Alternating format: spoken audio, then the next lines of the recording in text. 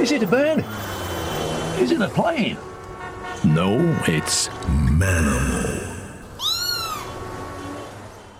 Neil Morris, Managing Director of Manx Birdlife. And we're talking Hen Harriers in this first instance, and some good news. So a survey being done this last 12 months over the summer months, and again we've been talking quite a bit off and on the last few times we've been talking, and the Hen Harrier numbers have been going down, but this would seem to give us, well, a good glimmer of hope. Things are looking positive, shall we say, to start. Yes, indeed. Everything's relative, but it's good news this year. We've had the highest count of territorial pairs of Hen Harriers on the island since about 2004. I think the reason it's been so good this year is that we've had an excellent survey team in Chris Sharp and Kay Collister scouring the hills for every Hen Harrier they can find. But I think genuinely as well we can say that the breeding population of Hen Harriers has, for now, stabilised itself. We can't get complacent, but it is good news. So what sort of numbers are we actually talking about then, compared to the sort of historical highs? Well, the historical high was 57 territorial pairs in about 2004, and we've been bobbing at about 29, 30 pairs in the last two censuses since then. But in this year's, the 2002 census, we're up to 38 territorial pairs. So the way we measure it is to look at the breeding behaviour of birds around the territorials and territories and the potential nesting sites. And we classify them as either definitely breeding from the behaviour that we observe, or probably breeding, or possibly breeding, or not breeding at all. And so the 38 territorial pairs figure is the number of definite and probable pairs that we've been observing. And there's a further 4 possible birds as well. And with 38 definite and probable territorial pairs, that's a fairly firm number. And so that's the headline figure that we use in the results. And why would pairs not breed? Would this just be that they haven't found a mate, or would there be other environmental reasons for them not to breed during the season? A lot of reasons. Some birds start to show nesting behaviour and then for some reason it doesn't happen. In other situations you might have a surplus of females and not enough males to service those females. The interesting thing is that the Hen Harrier can be polygynous, and of the core number of 31 definite nesting pairs that we had, probably 4 or 5 of those involved polygynous males. So you could say that we had 31 or 32 females, but we only had 27 or 28 males. Hen Harriers rarely service more than 3 nests at a time. Each male needs to be part of feeding the young, and a male can just about manage to service 2 nests, while each female concentrates on 1 nest. And what sort of numbers will we be talking about normally with chicks? Are we talking about 1 or more than 1? Well, they can have a brood of about 4 young, and if it's a good year, they can get all 4 of those young off the nest. And the reason they have a relatively large number of young for such a large bird of prey is that the mortality rate in their first autumn is very high. 70-80% of young Hen Harriers don't make it through to breeding age. Are they predated, or what's the cause for that? Well, a combination of factors. Life is very tough for Hen Harriers on the island because we don't have a lot of the small mammals which would form the basis of their prey. So food can be hard to find. Weather, once the winter comes in, if the young haven't learnt to fend for themselves, the winter can quickly see off a lot of young birds. So just to clarify, for those who don't know, so these are birds which do stay on the island year-round? We don't know. And one of the interesting things about this year's census was that the winter roosts, which are coordinated by Louise Sampson throughout the winter, were showing a distinct lack of grey males, so adult mature males, in the Isle of Man population. So when we started the census, there were some significant concerns that the number of breeding pairs would be really quite low this year, perhaps continuing that trend that we were seeing of a decrease in numbers since the peak of 2004. But as it happened, we had a lot more breeding males in the population than we were finding in the winter roosts. And that tends to suggest there is some sort of movement going on. But despite some very good satellite tagging work that we've done in the past, we don't really understand the movements of the Isle of Man hen harrier population. And you mentioned in those satellite taggings, what's left of those? Because I know there was a programme, I think it was the RSPB a while back. I think they did several, and there's only one left that we know of still with the tag working? Yes, we satellite tagged in the end about 15 birds over a 12, 13-year period. Sadly, only one of those birds is still surviving. She's called May, and indeed we, through the RSPB's tracking team, we knew that she was on the island during the breeding season, and initially there were indications that she was perhaps settling in one area, looking to find a mate and nesting. But it transpired that she didn't eventually nest, and she's still out there somewhere. And so do we have any idea of what happened to the other 13, 14 birds? They all probably perished. The satellite tags are pretty robust. We've recovered quite a number of the birds, and so far it appears that they've died of natural causes, bar one or two. Certainly those birds that have been retrieved on the island with their satellite tags still working appear to have perished from natural causes, and that's probably very likely because of the struggle to get through their first winter. We've had birds go off island, and a couple, the circumstances are highly indicative that they were snaffled around a grouse moor, one in England, one in Wales. And then we've had one bird, Mary, who is in fact the sister of May, the one remaining satellite tagged bird that we've got.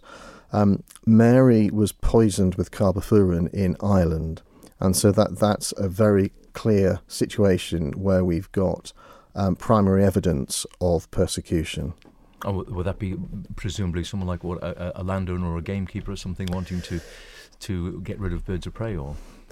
It was, I believe it was around a pheasant shoot, and it's quite common practice to put illegal poisons around these areas to prevent birds of prey and other predators, ground predators, from taking the game birds which have been captive reared for shooting.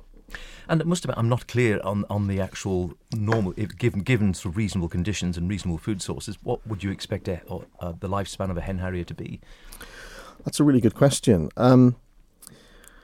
I would suggest between 5 and 10 years. They can be quite long-lived birds, and once a bird has learnt to survive that first winter, aside from persecution, the prospects are pretty good. So I would say 5 to 10 years is about average. I'm sure some birds can live up to about 15 years of age. So fairly long-lived birds in the scale of things then? Yeah, indeed. Larger birds of prey tend to be quite long-lived. Some of the larger birds of prey don't breed every year because it's a very energetic process. But hen harriers, part of their strategy is to have large clutches, large broods, because there is this high mortality rate in the first winter. Looking at the report itself, there are a few interesting points, and one of the things that caught my eye here is the actual area. So they're almost exclusively in the uplands. I see there's a line saying there were no reports of any hen harriers in any of the Manx lowlands or coastal areas. Yes. That's a really interesting one, and I think that is a product of persecution over the years. Hen harrier across the European continent are both upland and mid-level lowland birds. And sometimes they actually come down into very low-level grassland areas. But perhaps across the more developed areas of Europe, and certainly in the British Isles, we've pushed them up into the uplands, into the remote places where there has been less disturbance. They used to breed in the lowlands, but a combination of persecution, poisoning, disturbance, all the issues you can think of, has really pushed the relic populations up to somewhere where they can breed safely without being disturbed. And of course, when you now have commercialisation of some of these uplands, as happens across, that brings that commercial activity into conflict with some of these last remote places where hen harriers are hanging on. It's not quite the situation on the island, I have to say. But we first had hen harriers nesting here in about 1977, and they clearly came from off the island, and so they probably brought with them that upland nesting habit. And how do we actually compare then, or how does the island compare to the rest of the British Isles when it comes to our hen harrier population? Are we still well up, or are we actually sort of lagging behind now? No, we're doing very well. Scotland is probably the stronghold. England has always been very bad, although it has to be said there has been some recent success in England.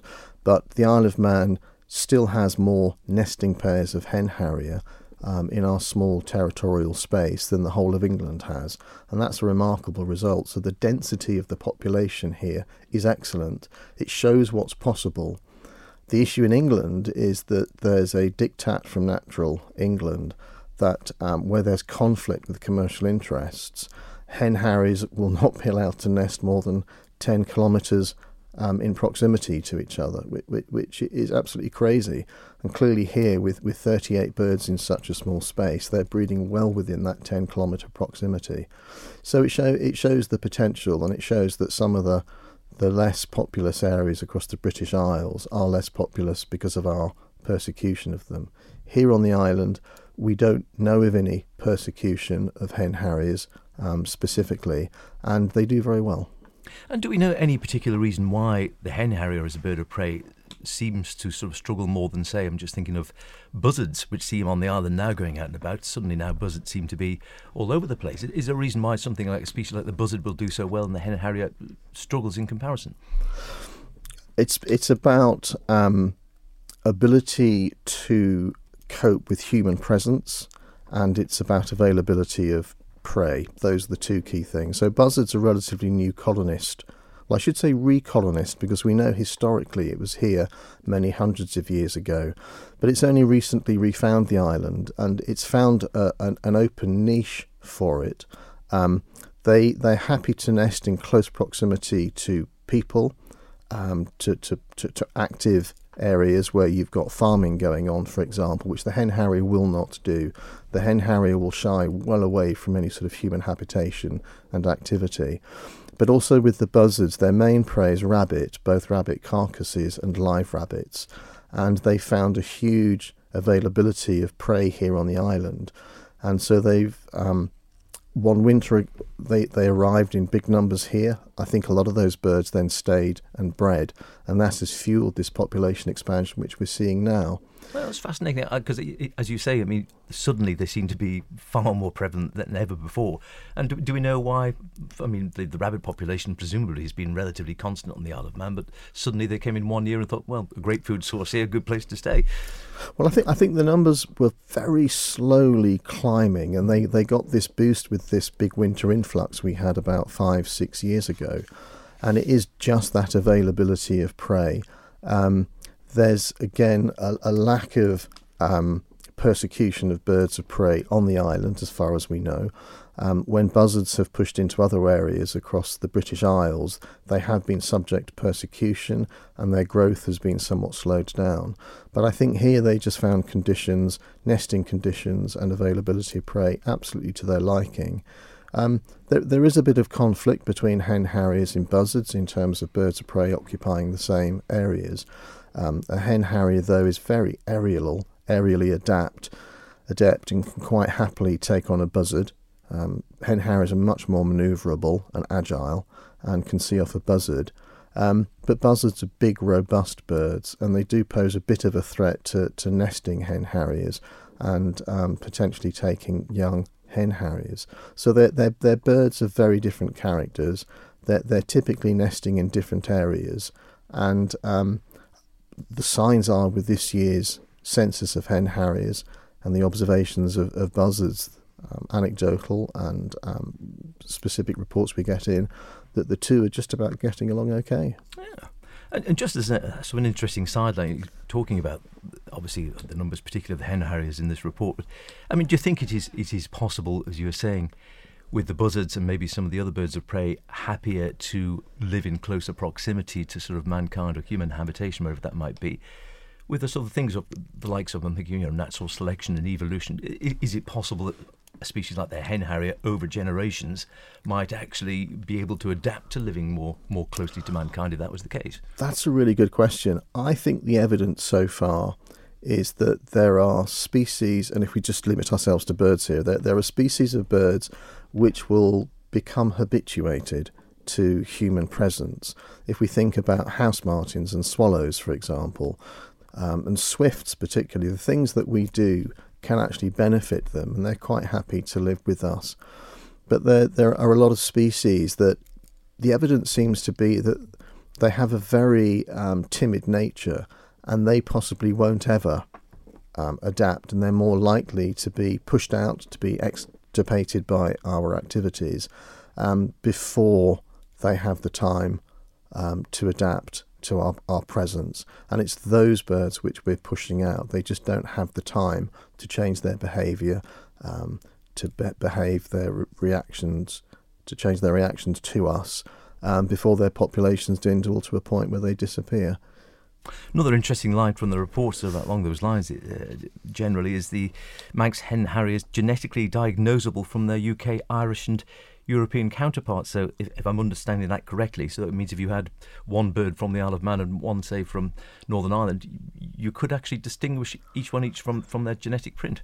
Yes, this is based on some research that was presented to us a few years ago, and we're waiting for an update on that research to see where it takes us. But the early indication was that if you were to put samples, DNA samples, molecular samples of hen harriers into an analytical machine, you could diagnose where those hen harriers came from, and you could tell a Manx hen harrier bit of DNA from an Irish bit of hen harrier DNA, from a Scottish piece, from a European piece of Manx Harrier DNA. So diagnosably identifying where these different populations are, and if you have a dead bird, you can potentially use that information to know which population it came from. It's very powerful stuff. I think it's exciting, it's interesting, that there is a bit of a sting in the tail that probably the genetic distinctiveness of our hen harriers suggests that as a breeding population they're insular. So if we go back to your question about the movements of these birds, do they stay on the island? Where are these additional grey males coming from that we know are in the breeding population but aren't in the wintering population? It's a little bit of a conundrum that we seem to have the genetics telling us it's an insular population, probably quite sedentary and not mixing with other populations, and yet we know there are these movements of the birds taking place. And maybe some of it comes down to site fidelity. Birds of prey typically do wander in the winter, and young birds particularly so, but they always seem to come back to their natal area, and that sort of fidelity to their natal area is probably at the root of the fact we have this genetically diagnosable population. And so do you think, would that suggest long term then that you could end up with sort of subspecies of hen harriers depending on where they were? It's a nice thought. I mean, I've always thought that we should have a Manx endemic. I like the black guillemot. I call that the Manx penguin, but it's really not the equivalent of some of the exciting endemic birds that you find on these far-flung islands. I think the less flippant response is that one would worry that if they are too insular within small populations, that the genes can become rather poor. And that doesn't bode well for the long-term survivability, the sort of physical health of those birds over a long period of time. So you need some exchange between the different gene pools. And I think for the small numbers we're talking about, for the small area and the connectivity that we do have with other areas, it's probably highly unlikely that we'll ever really call it the Manx Hen Harrier or the Manx Harrier, but it's a lovely idea. So it is positive news you were saying overall coming out of this report. However, like all these things, that does not mean, of course, that we think, great, they're fine, let's forget about them and let them just tick on. Going forward, what do we need to sort of do as an island if we're wanting to protect our species? And I'm right in saying all the native birds of prey on the island, they're all protected? Yes, under the Wildlife Act, it's illegal to take, injure, kill a wild bird. And the only exceptions are the few birds that you can shoot during the appropriate shooting season, and the few birds that you can obtain a licence to control if indeed they are becoming a pest. So the law's pretty good in generality, And particularly during the breeding season, something like Hen Harrier, which is listed under Schedule 1 of the Wildlife Act, attracts additional penalties if it's disturbed during the nesting season or if its eggs or nest are destroyed. And that's good protection. It's a good base protection. But birds do an awful lot more than just nest. They have to feed, they need to roost at night time, and a lot of birds need to just loaf, have time resting, recuperating their energies. And the protection for traditional roosting sites, for traditional feeding areas, and particularly traditional loafing areas is non-existent per se. So if you take a bird like Hen Harrier, it's wonderful that it's Schedule 1 listed, which means that they're especially protected during the breeding season. But away from the active period of nesting, that nesting site, which is probably used year after year after year, is not protected and could be gone in an instant. And then those birds come back and they have to find an inferior place to breed. So I think protection of traditional traditional nesting areas is really important for birds like Hen Harrier. But also roosting. I've talked about the roosting sites, the winter roosts of the Hen Harrier. And we think there are probably up to a dozen different winter roosting areas across the island. And they are specially chosen by the birds as places where there's no nighttime disturbance, places that are very difficult and remote for predators to get to, and that the birds can safely rest on the ground communally overnight. And they use these places year after year, and so those places need protection so that they're always available for the Hen Harriers. Otherwise we'll end up forcing them into lesser and lesser roosting areas where they do become vulnerable, and again it puts a pressure on the bird at a particular time in its life cycle where it needs protection. So bearing in mind all the birds, as we were saying, were in the uplands, do we need to make any changes, do you think, to our upland management schemes on the island? I think the uplands have been managed very well, and I'd like to think that the 38 territorial pairs of Hen Harrier that we do still have up in the uplands is testament to that. So there's absolutely no implied criticism there at all. I think it's all about enhancement, improvement from this point. We know that the island can potentially carry upwards of 50 pairs of Hen Harrier, so it would be nice to set an ambition to get from 38 back towards that 50. And I think probably, despite the uptick in numbers this year, over time the general trend is downwards, and there are just increasing pressures on the upland in terms of use of those uplands, in terms of the number of people in those uplands, the opportunity for disturbance of nest birds that are nesting and roosting. So I think we have to think carefully about whether there can be protections for nesting sites, for roosting sites, so that we at least know that when the birds have these key behavioural things they have to do, they can safely and securely do those without pressure. And that across the life cycle of a bird, across its year, across its weekly activities, takes an enormous amount of pressure off it. But, you know, if we're lifting the island population from 85 to 100,000, if we're wanting to increase our number of visitors by 170,000 to 500,000, we have to think really carefully whether we have the commensurate protections for our wildlife that sort of increase in usage of the land implicates. Just another line that caught my eye in the report. The precautionary principle: when human activities may lead to morally unacceptable harm that is scientifically plausible, but uncertain actions shall be taken to avoid or diminish that harm. Is that sort of sideways addressing the wallaby in the room, as it were? I knew we'd get onto that. I think it's really important because when one tries to present a problem, the knee-jerk reaction from decision makers is always, give us the evidence, give us the evidence. When we think about planning, we have to provide evidence to stop that development.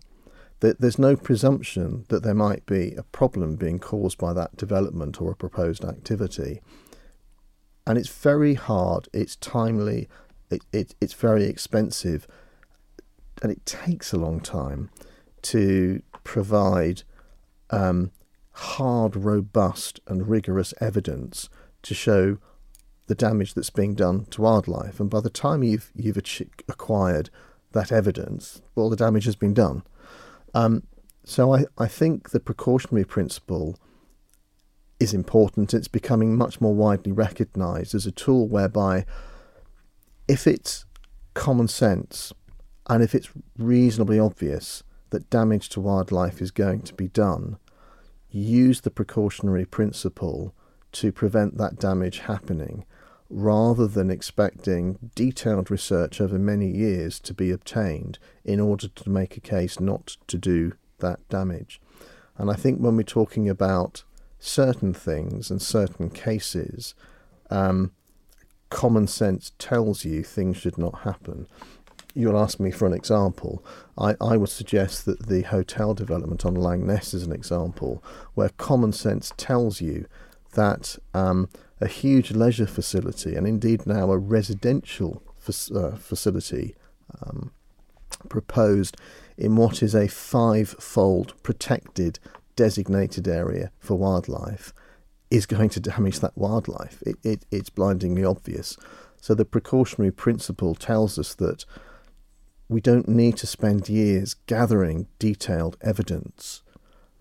We just need to take a common sense approach view and say, in an area that has 5 designations to protect the wildlife, the intrusion of such a development and its impact is obvious. So let's be sensible and take a decision now. And I think with wallabies as well, the thing with wallabies is there are 2 ways of looking at it. Yes, the precautionary principle tells us that anecdotally we know they're doing damage. Do we really want to spend public money, our donors' money, on researching and coming up potentially with ambiguous results, and then having to go through more research to get definitive results? It's always the case. You do a first round of research and you often have to drill into that to get your definitive results. And so the precautionary principle says it's clear they have been doing damage. We feel it's clear that the wallabies will continue to cause problems to populations of birds like curlew, hen harrier, etc. So let's act now. Let's not waste money and time. Let's act now. But the other half of the story about the wallabies is they shouldn't be out in the wild. It's a non-native alien species, which should never have got into the wild. It would be now illegal to put those out into the wild. So as a point of principle, let's bring them back in from the wild, do the right thing, and then we can start looking at robust management plans to get some of these habitats and species back where they should be. So, looking forward, you're very pragmatic, down to earth, and at the coal face, as it were, looking at this. Do you remain optimistic going forward about hen harriers? Obviously, particularly in this report, the numbers you've said overall, maybe the trend might be down. Can we sustain a sort of certain number, even if we can't necessarily grow them exponentially over the sort of years, even with management principles in place? Do you think we can sort of have a core number there which we can sustain? I think I'm inherently a glass half full person, and until we've lost our hen harrier population, there's always the opportunity for it to be better and stronger. I think honestly what does concern me deeply is that we do now have some fairly robust political strategies to grow the number of people on this island, whether it's the overall economic strategy or the visitor economy strategy, for example. What we don't have are the commensurate policies and strategies to protect the wildlife from that increase in the number of people. So people bring disturbance, people bring light pollution, noise pollution, chemical pollution. We bring domestic animals with us. We as a side effect increase the vermin around our habitations, and we just bring a lot of intrusion into the wild spaces that remain. So I think my optimism is tempered by the lack of protection for wildlife alongside the strategies which are going to increase all the problems that we know currently exist. So I suppose, like so many things in life, and particularly with conservation, and whether it's birds or whether it's mammals or whatever we're talking about, it's finding that balancing point, and that obviously mankind is here as well, and we've got to find space to live in a sustainable way with the creatures we share the space with, realistically. Absolutely, and I think we have to ask ourselves, in a very discrete, defined space that we have on the island, both our territorial island and the seas around our island, what is the ceiling for that human impact? At what point do we have to say, if we go any further, we will destroy everything? And I don't think we really have an understanding of that at the moment. And when you think about birds like hen harriers being emblematic of these wild, remote places, with an intact food chain that supports them, you have to watch those indicators very carefully. And it is really nice to be able to sit here with you and share some good news that the hen harrier population seems to be stable. It's had a bit of an uptick, but I personally remain deeply worried that it's a blip on the chart.